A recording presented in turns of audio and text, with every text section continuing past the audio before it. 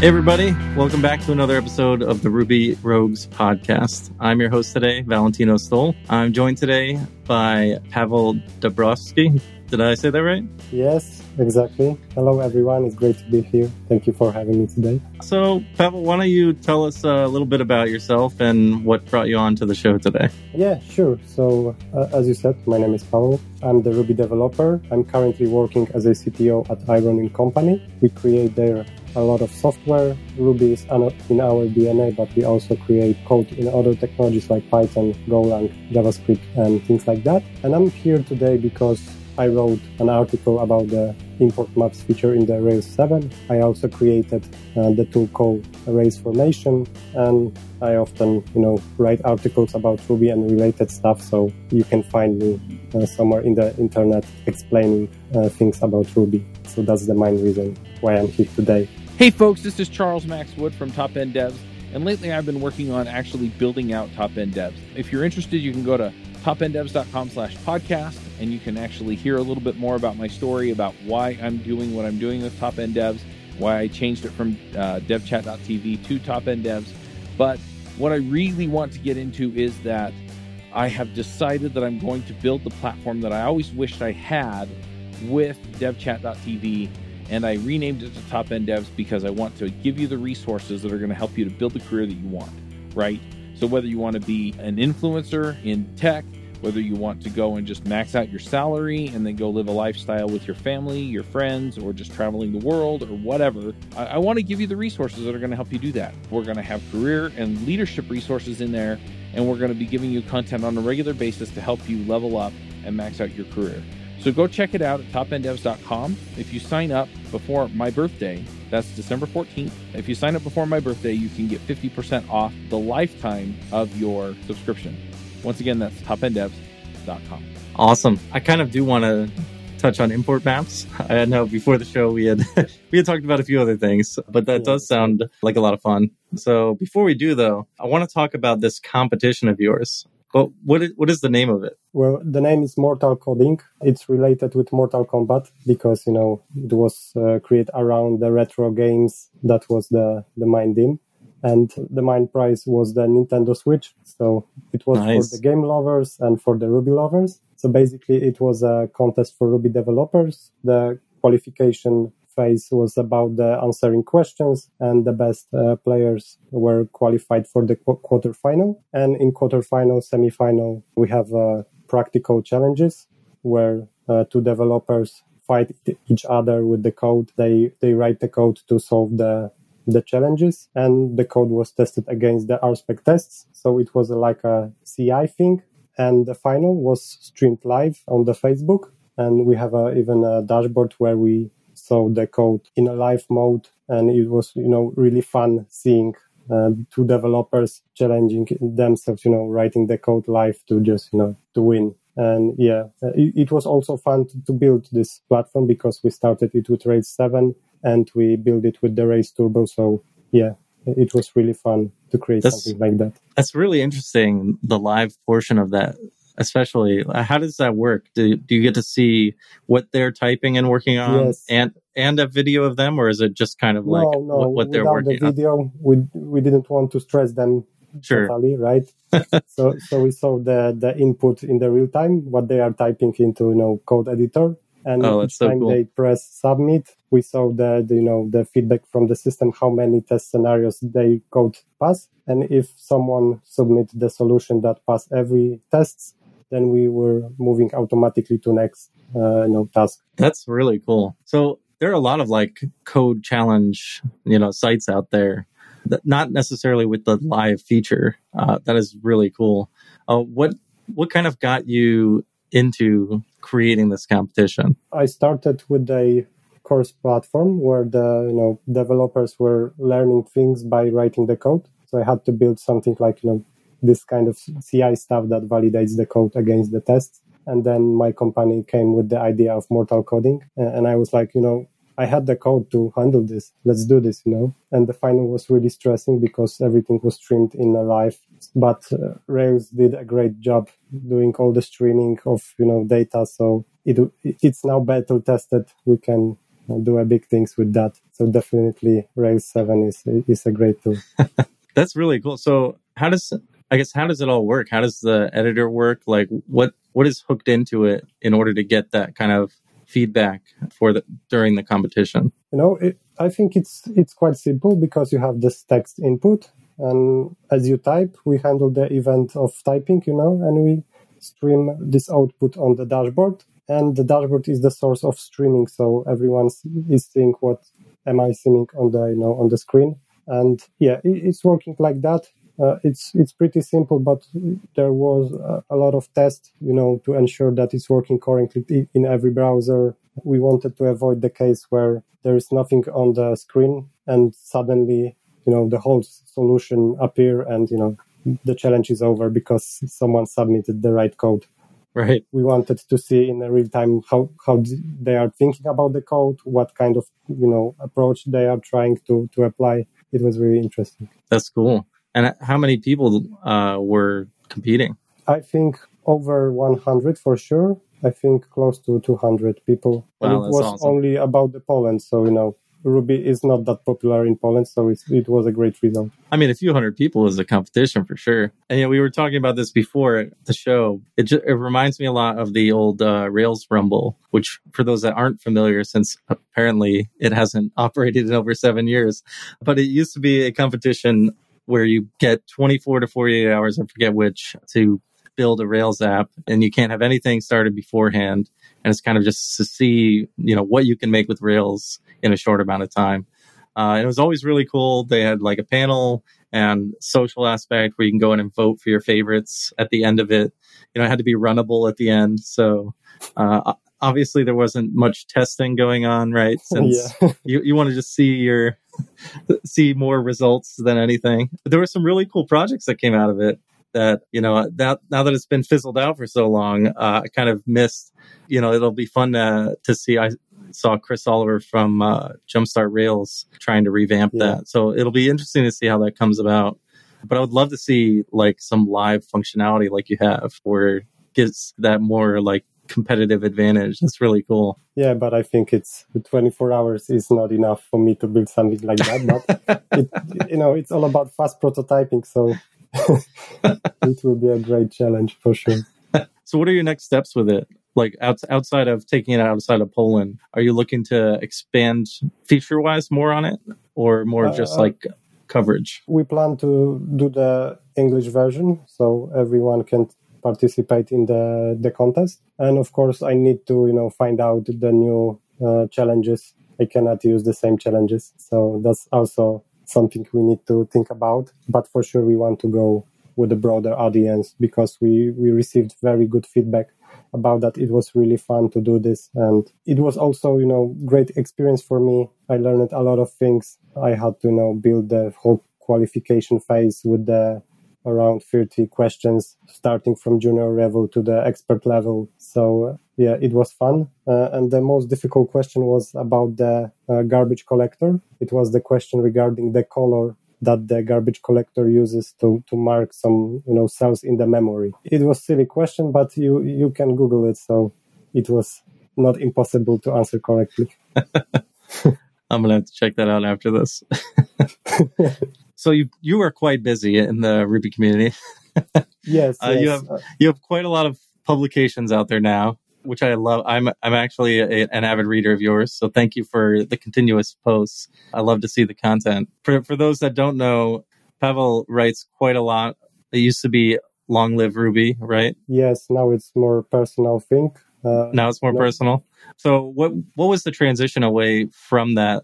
I'm just curious. Why move away from Long Live Ruby and into the more personal space? Yeah, well, to be honest, I started with the personal blog, and then I came with the idea to create Long Live Ruby because I wanted to involve more authors on the blog, but I eventually end up with only one guest author with a great article, but I decided to move back to the personal blog because I wanted to touch more topics around programming, but with the name Long Live Ruby, my readers expect things about Ruby only, so I was kind of limited. But, with this transition, I think nothing changed yet. I'm still writing about Ruby, and I think I will be doing this for like few next years because I still have fun doing it. I had some little break from writing, but now I'm back. I did some guest articles, and I think I missed that much. So I just came back to the awesome process.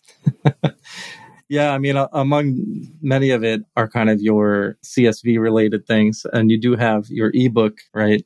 That you just opened up. It used to be paid, right? Yeah, that's correct. What was the name of it again? The CSV. It was named Mastering CSV in Ruby, so it's just introduction to parsing CSV with the Ruby, because behind every CSV file there is a long story with coding and all that stuff. And I started with the paid version. It was a year ago, and now I decided to release it for free because I'm preparing another book, so I thought it will be great idea to do this. And it's funny because it came out that I can earn more by having it for free than I was selling it for money. So it's very interesting for me. That's really funny. I'm not a marketing guy, so maybe I did something wrong in the past. So you heard that out there, folks. Freemium does work. Yeah, I heard it many times, but I didn't believe it until now. Yeah. Maybe it doesn't always work, but in this case, it's very interesting that it did for you. That's awesome, though. It's on my to-do list here to read that, go through. I've used CSV so much in the past, decade or so that I've been in Ruby, and I learn something new every time I do CSV. Yeah, there's just so much, right? Yeah, and I thought I put everything I know into this book, and I received emails with the new topics about the CSV that I didn't cover yet. It's crazy, That's so funny. Format, but it's a long story about it every time. That's awesome. So are there more books in your horizon? Is there something that you're planning to write next? Yeah, I have plenty, topics. I have that kind of doc in the Google Drive where I have like 200 ideas for articles, but I never have time to write those. So I just need to focus on one and then, go for it. Marketing is also important, so I try to write more on my newsletter. So I'm curious what your process is like for writing. You have a Google Drive that just has a ton of ideas in it, and you just scroll through it and you say, okay, I'm going to pick this one and start working on it. What's your process like? Usually I just collect all the ideas on the doc. I'm not judging them, I can have better and worse ideas. But when it came with me for a long time, like few weeks, then I feel that this is the right topic to write about. Then I usually start with the research. I collect around 10 or 20 articles about the topic that I would like to write about. I learn new things that I don't know. Then I start with the kind of outline about what I want to write. And then I just, go point by point and write the article. So this is my writing routine, I can say. Yeah, with the book is similar, right? We have chapters, we can name articles, for example. So that's the process. The interesting part is that I hate doing ebooks from the technical side. I mean, forming those PDF files and things like that. Getting the examples ready. Yeah, so I created a library that transferred Markdown into PDF book with all the table of contents, of the formatting of code snippets and things like that. So it finally became a pleasure, not a things I hate. It's great. I got you. So of all of the features of CSV, which is your least favorite? I think encoding is something that I not fully understand even after 12 years of doing it. So there is always something pop up when I parse the file, especially when it comes in a different language. Yeah, so this is the thing I hate the most. The size is not a problem right now. You can handle it gently, but with the encoding, you are never fully prepared for that. Encoding always bites you. Yeah, that's correct. All right, so I want to get into your import maps article because import maps are the latest craze. Rails 7 is the latest craze. I don't know how they work necessarily, fully. Thankfully we have your article now to reference, but I would love to dive in and kind of get your first take on it, on import maps in Rails 7, what you like most about it, what you despise about it, and then we can get into kind of how it works. Okay, so I think I like it because it reminds me the old days where you can start a Rails application and add the, JavaScript easily.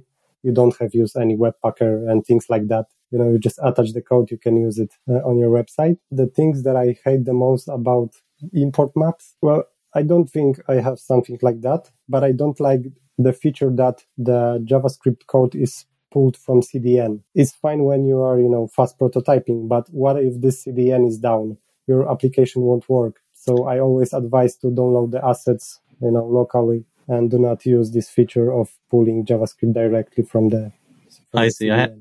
I had seen that reference, right, from DHH's latest video of, oh, hey, you don't even need to download it. You could just CDN it.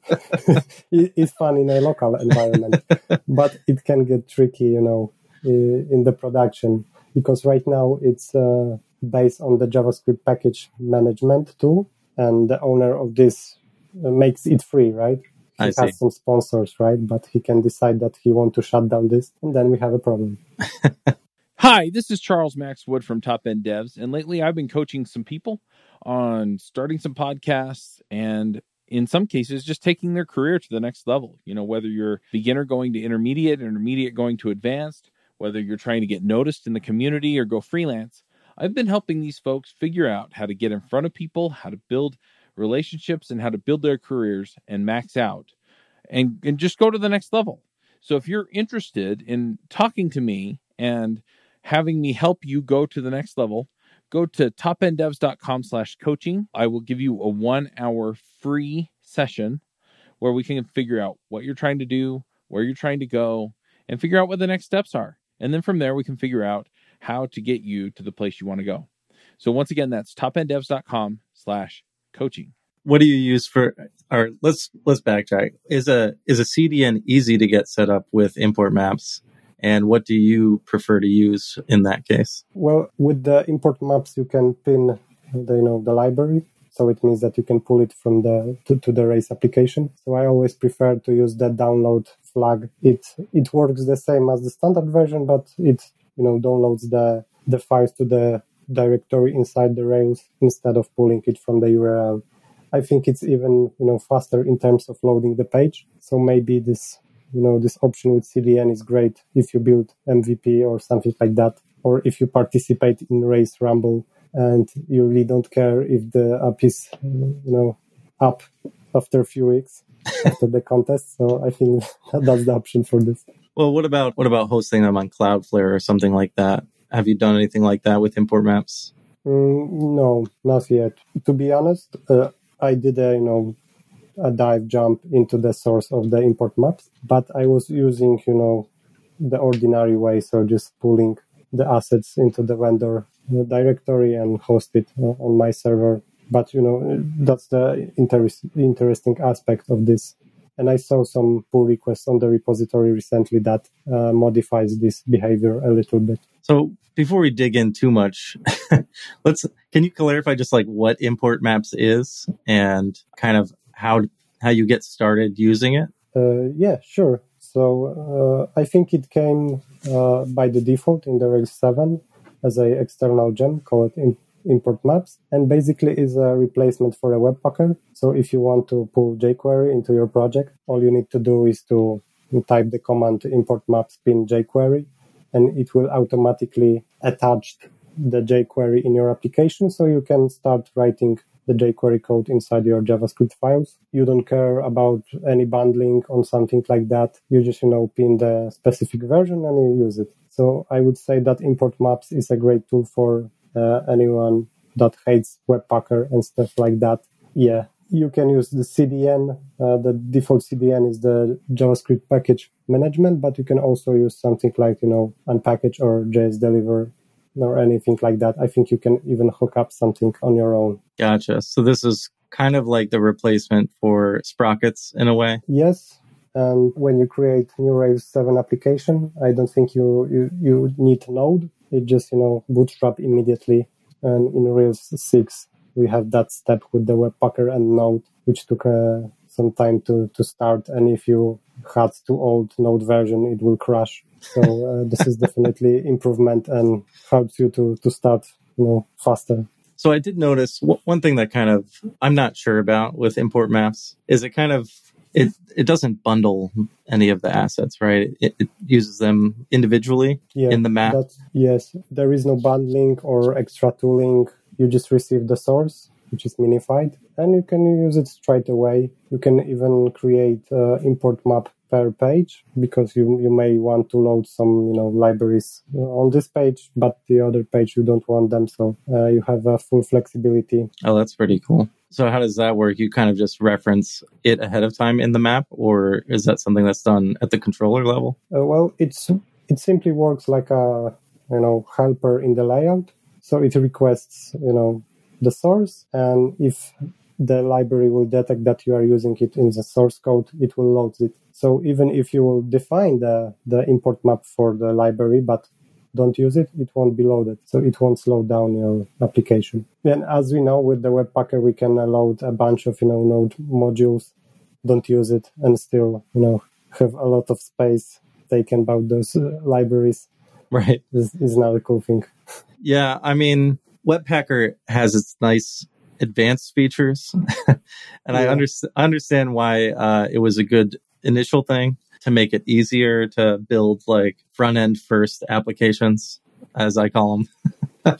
Yeah, and to be honest, import maps is just a wrapper for the import maps feature, just like Webpacker was just a wrapper for the Webpack. It's just, Rails wrapper to provide you with some commands and Rails way of configuring things. So I would say it's quite simple under the hood, but it's still interesting to see the source code. Is there anything that stood out to you from the source code that you were like, oh, that's kind of neat? To be honest, not really. In a way that makes me feel better. Right? Like, boring code is often the simplest code, right?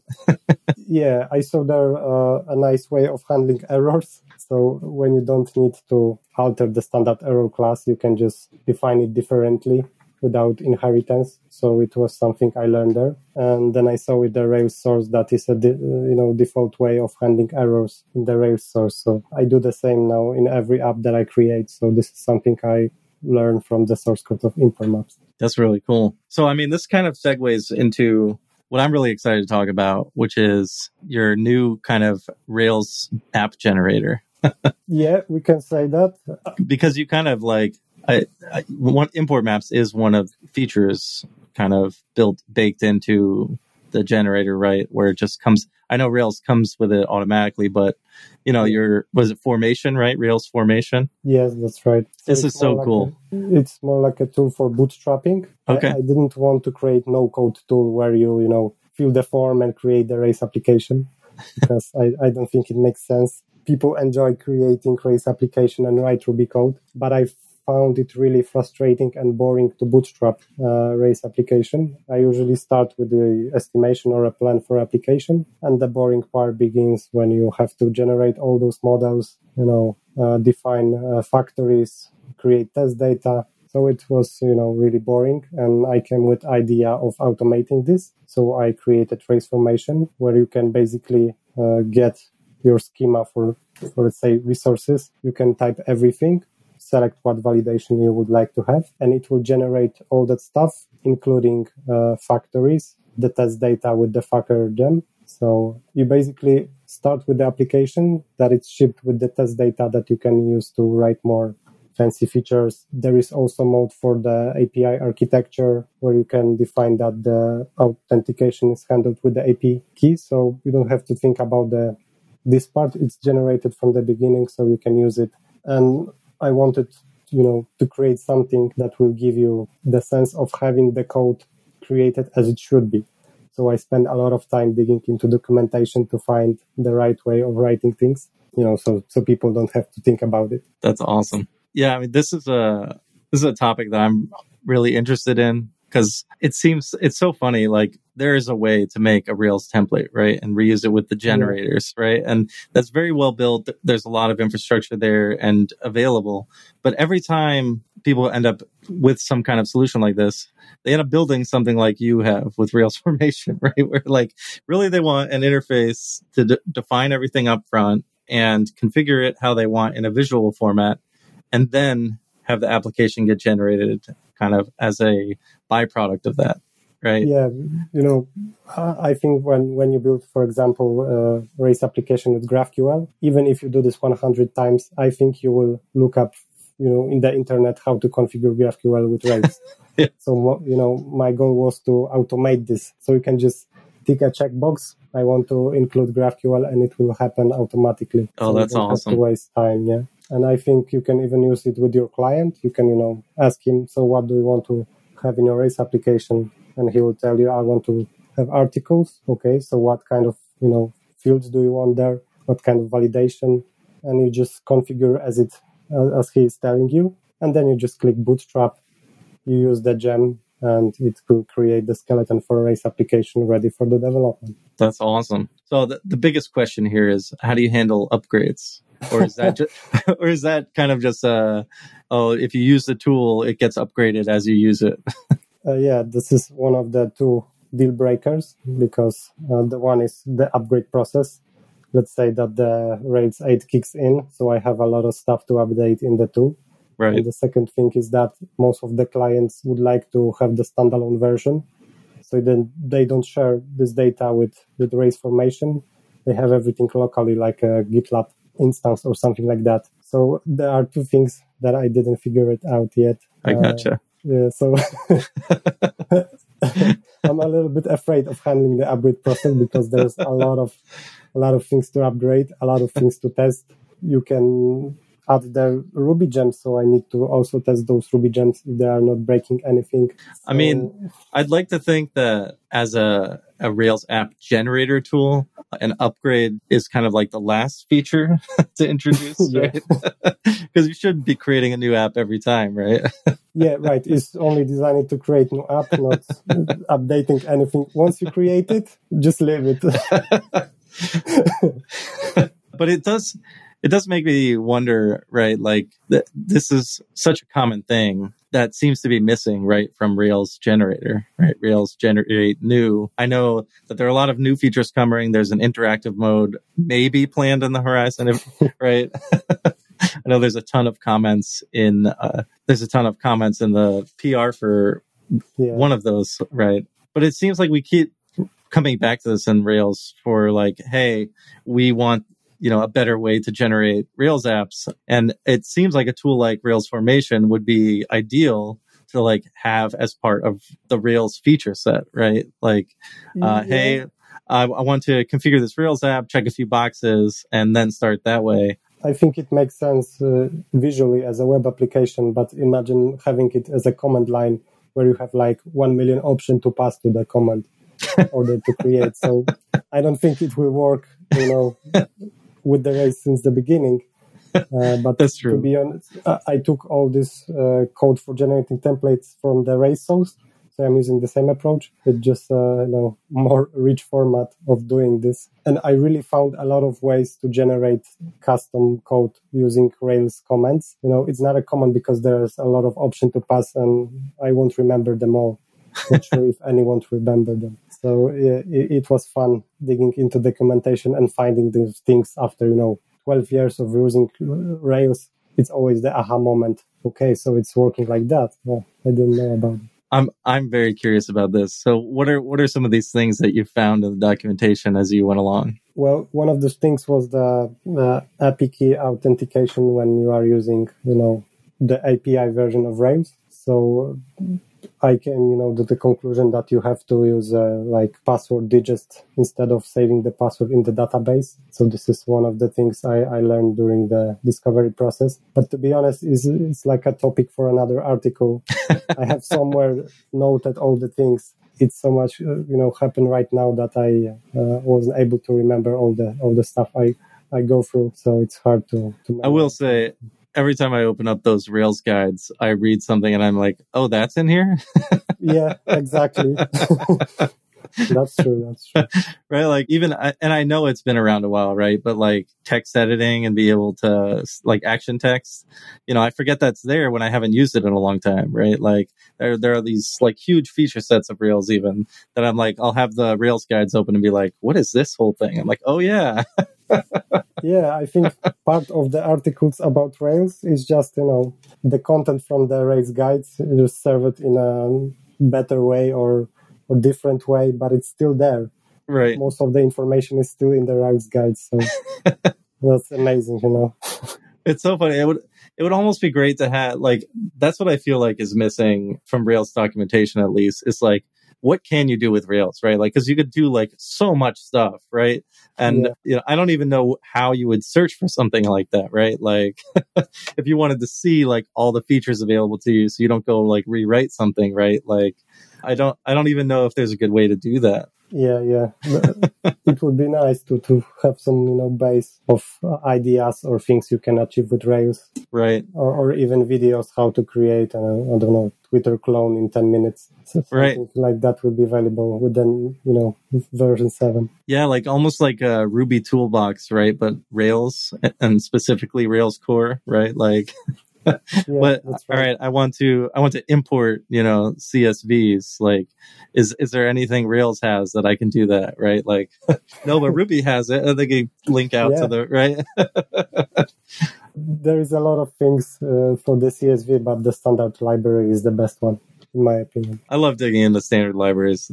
Yeah, it's a really source of excellent code and excellent solutions. There is a page where the default Ruby gems are listed, and it's really surprising how many things from the standard library is extracted to the Ruby gem, and you can see the source and understand it. Yeah, honestly, I applaud the Ruby core team, because I know that's been a painful process for them to kind of extract out all of those embedded gems into their own source code and link them in, right? But yeah, there are just so many in there that are part of the core gems now, and it seems like they keep adding them, right? Yeah, that's correct. I'm kind of excited for 3.2 with all the new source code augmentation stuff, where you can discover the dead end gem is now part of it. I saw. Yeah, that's right. So you can find all those missing do's that you were supposed to have in your blocks, right? I did that today, and it was painful. I wish I had something that could signal me. A lot of happening is right now in the Rails community and the Ruby community. So it's a great thing that the Ruby is still alive. It's not a dead, it's still alive for sure. So talking to that, what are you most excited for what's coming out in, let's say, Ruby? The thing that I'm most excited about the Ruby? Well, to be honest, there's a lot of things. I mean, for me, the most exciting thing is that we are constantly moving forward. Even there is a, JavaScript on a hype train. We are still doing our thing, still creating, new features. Rails is moving forward with, to compete with the Python and PHP. However, I'm not sure if the PHP is still competitor with the Laravel thing or something like that. But for me, the most amazing thing is how the community is growing. There is a post-pandemic time, so we are back to the conferences and things like that. For me, this is the most amazing thing. Without those people, we wouldn't be able to move forward. Yeah, for sure. I mean, it has grown so much. Thanks for all the sponsors out there, right, that have just dumped a ton into investing into Ruby. Yeah, Shopify, I think, just pumped up a lot of money to the community. So yeah, I'm really grateful for that. So what about Rails? What's on the horizon for Rails that has you excited to use? I really like this Rails Turbo thing. So I think it will get some upgrades. For me, it's working great as it is, but I think it will get some updates to improve even more the creation of single page application. And I think this is the thing I really excited about, because I'm not a fan of the, separated front end. I really like the Rails monolith, so I'm looking forward to that. Yeah. I mean, there's just so much. It's hard to keep track of all the new features. Yeah. I feel like I go through and reread the upgrade docs, weekly, just to see if I've missed anything that's made it in. The fun begins when there is a release candidate and we can test out the new features. Yeah, for sure. I think everybody looks forward to that. See what breaks. early upgrades and things like that. Right. And then GitHub tells you that they are running on the newest version of Rails, and how is that possible even without breaking things? I keep seeing all these articles on dual booting Rails, and I keep meaning to try it out. And yeah, this is one of the things that I also want to try. Right. Yeah, I'm fan of the standard way of upgrading, but it might work as well. One of these days, I'll figure out how to hook up the CD to use the next Rails, right, and tell me what's broken.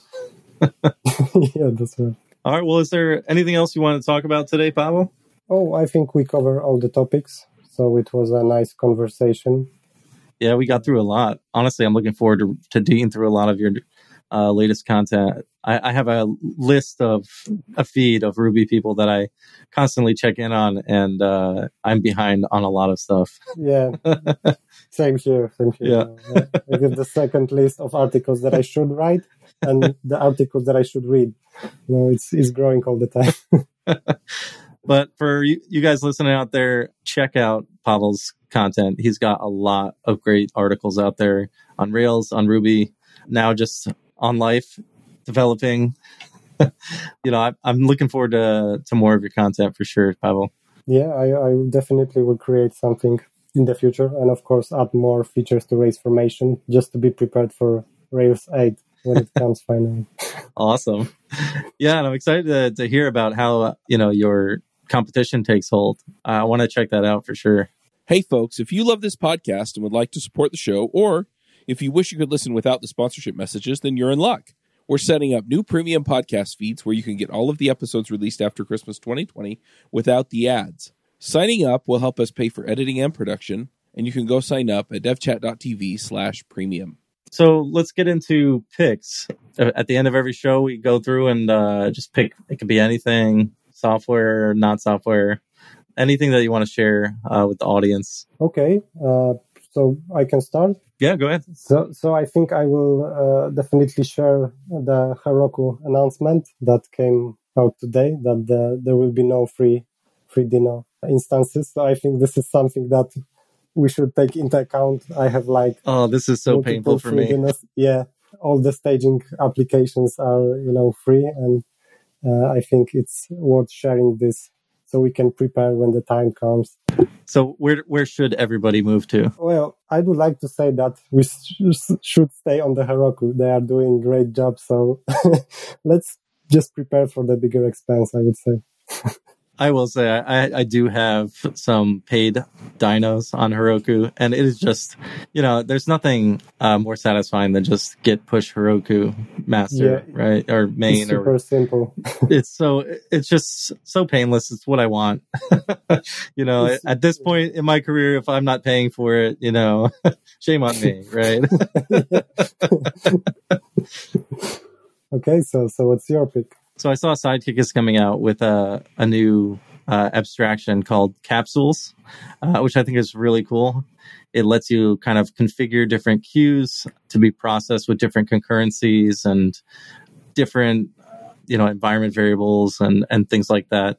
Really cool. It's kind of funny. I think I saw Mike Perham comment on Twitter that he was concerned of the size of this new introduction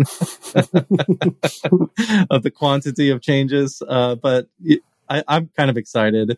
Unfortunately, there are some internal changes that may not be backwards compatible. That was, kind of forced to make this happen. But, I'm kind of excited for it. I think it's a long time coming to get Sidekick to be, concurrent friendly. And with all the async stuff coming out, I'm kind of excited to try this out and get it working within the Sidekick realm, right? Yeah, Sidekick is definitely great. So Mike did a great job as always. I'm really fan of this solution. And aside from that, the only other pick I have is I got my hot tub hooked up recently, and I had it at an old residence, and I moved, and it was sitting in my garage for so long. And I finally painstakingly got it moved back to where I wanted it. And I had to augment my electric panel. And I finally, after a full year got everything resolved, and I'm looking forward to it. So my pick is hot tubs. I highly recommend them if you can. Yeah. It's just so relaxing, and hot tubs. Yeah, that's a great thing. Definitely. All right. Well, if people want to reach you out on the web or wherever, how can they get in touch with you? Well, they can reach via my blog. This, is paveldabrowski.com, or they can visit Reddit and they will probably see my articles there. So this is the shortest way of doing this. Awesome. Well, it was great to talk to you, Pavel, and I hope to see more from you. And until next time, folks, this is Valentino. Peace out. Bandwidth for this segment is provided by CacheFly, the world's fastest CDN. Deliver your content fast with CacheFly. Visit CACHEFLY.com to learn more.